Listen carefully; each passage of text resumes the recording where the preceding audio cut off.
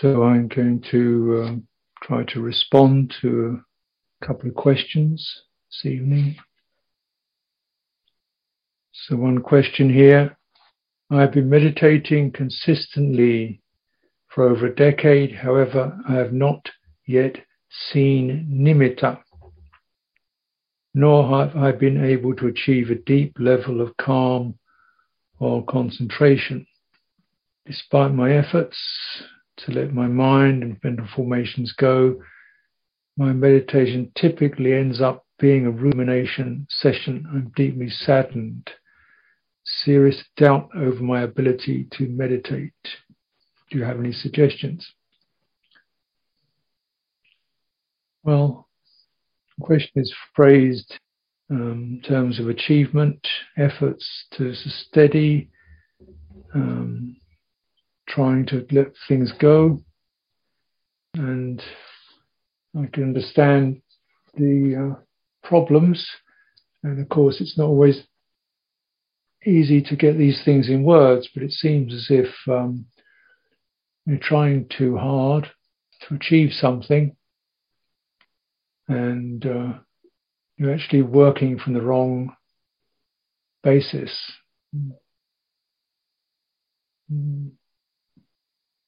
It's the working from the basis of the mind, which, well, so where else you work from? Well, you have to get what you understand your mind to be.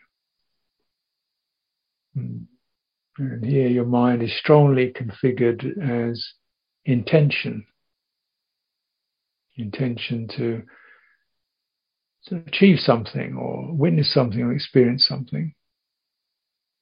And that mode of mind, although intention is certainly part of what mind does, you've got to balance that with attention, the ability to just be receptive.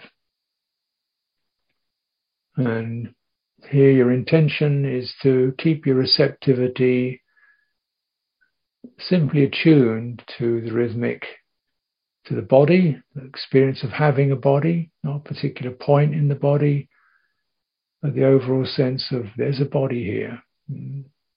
It's kind of pulsing and feeling and sensing and doing this and that and the other.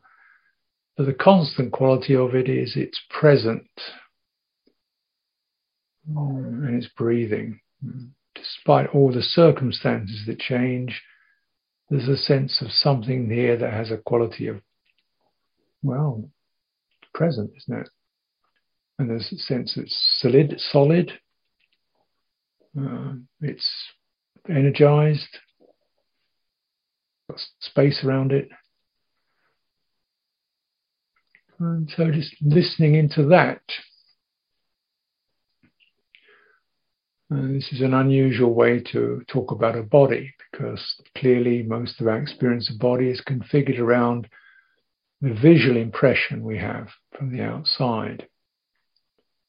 Right? So we've all seen bodies, many of them. And this is where they are. There's the head, shoulders, knees, and so forth, the whole thing. That's what a body is. No, that's actually what the visual impression of a body is from the outside. So I think, okay, so breathing in and breathing out happens through the nose, and it goes down into the lungs, and it comes out again. That's a conceptual impression. It's accurate in terms of a concept. You go to any, medical thing or examination, that's what breathing does. It's in through your nose, into your lungs, and out again. But that's conceptual. You don't experience that. You experience swelling and flushing and energy. That's what you directly experience. How do you experience that? Through attention. So we're attending. We're not saying, I've got to get concentrated. That's an idea. I'm not even saying I have to get calm. That may happen or it may not. But me trying to get calm isn't going to make it happen. Me trying to get concentrated isn't going to make it happen. And you've probably been doing that for many years. Stop doing it. Don't concern yourself with it. Be attentive to breathing in, breathing out. To actually how it is. And get your mind to change from being the director of meditation to being the cooperator in a process of regulation. And the body does the regulating. Your mind has a part to play. Most of the part it has to play is to quieten down, stop pushing, stop worrying, stop trying to make something happen, and instead be receptive. Listen to it. That's definitely, we're doing something. And who knows? But bodies are alive. They're intelligent. They're sensitive. If you're not dominating them with your mind, it's like any other creature, it begins to come alive and it feels itself. And when it feels itself, it doesn't feel about itself. It directly experiences a little bit of freedom to breathe in and breathe out. And because of that, mind stepping back, not intruding, brings to breathe more freely. And you can feel the energies more freely.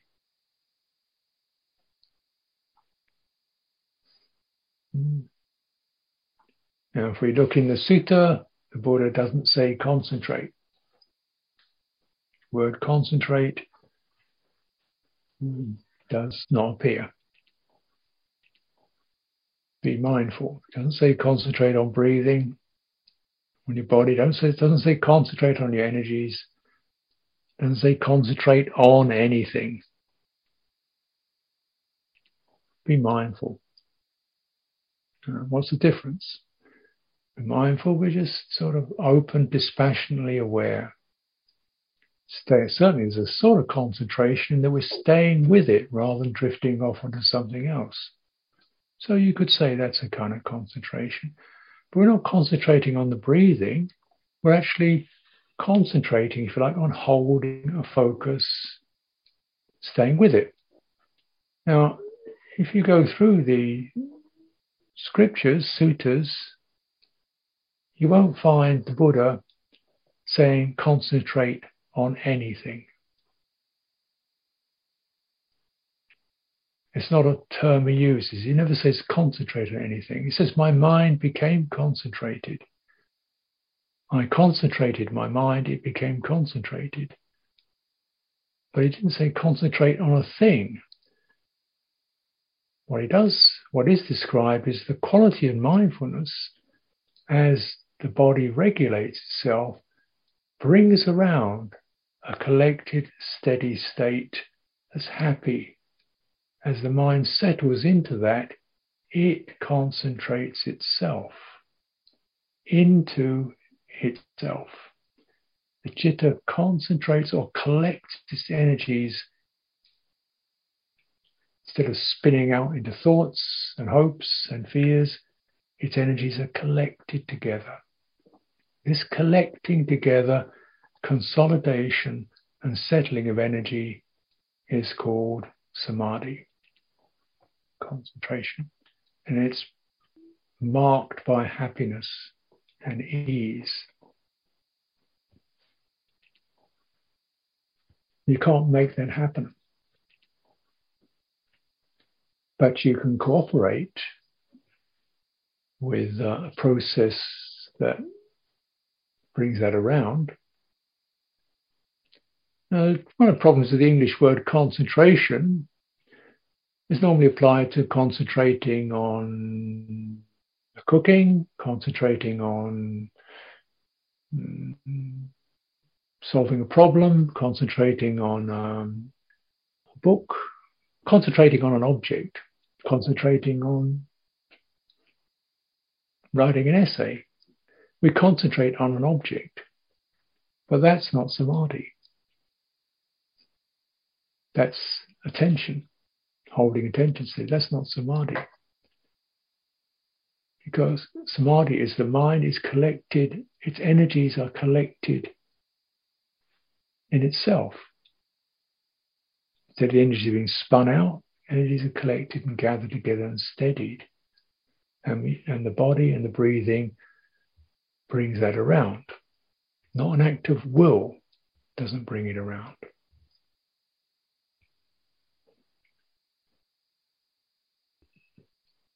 Please check it out. Samadhi is used pretty commonly, but it's never concentrated on an object. It's a state of being collected, settled and composed. And nimitta, this word, is an instance where it's used, and I believe I have it in one of these texts, probably the second text. You want to take your time. The four establishments of mindfulness are the nimitta of samadhi. The nimitta of samadhi are the four establishments of mindfulness. What does this word nimitta mean? Okay.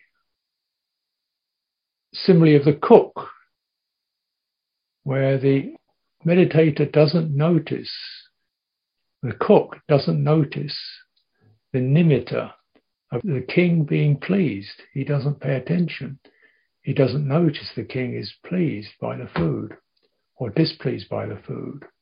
He doesn't get the sign of the king being pleased.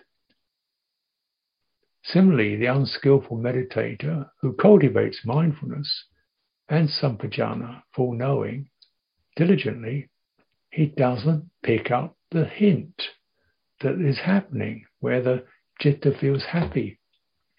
So therefore, doesn't settle, fetters are not released, corruptions are not abolished, because he didn't pick up the nimitta.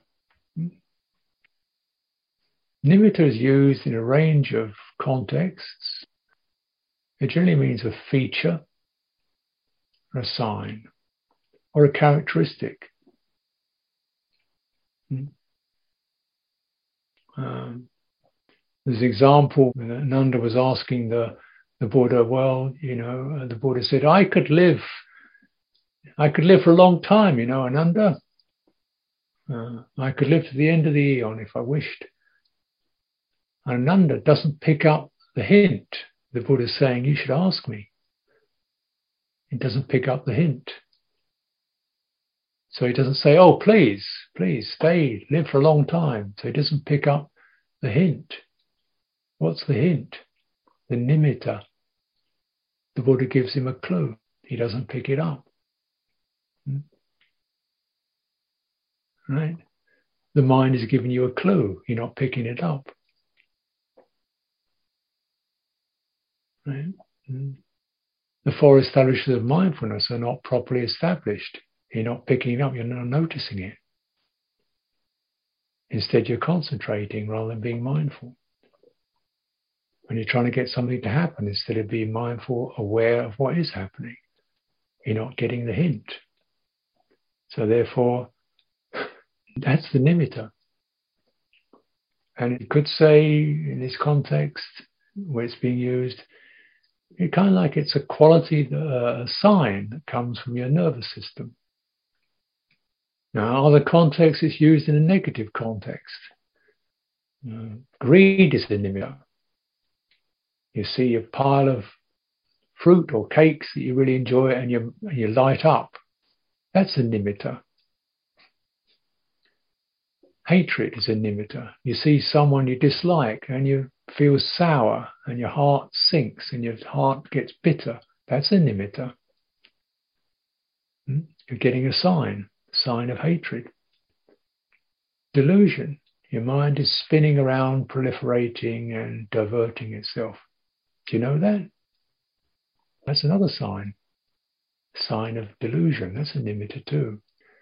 So there are skillful and unskillful nimittas, and these are the kind of reflexes that happen. It gives you this kind of flash of experience. That's how the term is used in the suttas. Now, often when people refer to a light, they're referring to an experience that's talked about in the Visuddhimagga, which is a meditation manual that was composed about 900, 1,000 years after the time of the Buddha. And it's a long topic. I don't want to get too long-winded about it, but essentially they were describing a kind of meditation where you gazed at a particular object and you try to fixate upon it till you got this impression in your mind, and then you could refer to this mental impression, a reflex image, until you got this subtle mental image. A little light occurs, and maybe that's the case, but actually the Buddha didn't teach it. So I wouldn't bother with it, looking for lights. If the Buddha didn't teach it, we think it could be interesting, but it's not essential. Instead, notice the nimittas that do occur. And it seems to me one of the nimittas that's occurring for here is the nimitta of strain. Straining. And the nimitta of despair. Something feels saddened. There's a nimitta for you. Right? You're getting them, but it's a sign. You're cultivating in a way that's not suitable. Back off. Go back to basics. Try to be aware simply aware of breathing in. Or how the body breathes, what it feels like, directly in the body's own terms. Not in terms of a meditation manual, not in terms of what I'm telling you, but in terms of how you experience it. Get direct, right? That's the process. And listen, and you'll begin to sense, I do feel a sign of relief or gladness, or there's your nimitta. If it becomes incongruous, don't even bother with the idea, because it's not there. It's mentioned, but again, you don't even have to think about it really too much, let alone make it a goal. And then so this way, really, because then all this mental stuff obstructs the process of just purely attending to this breathing process. You don't want this mental clutter obstructing your practice. You don't want all this jargon in the way. If you don't need it, it doesn't support you, drop it. Get fresh, get direct, get immediate, and stay with it. Trust the process.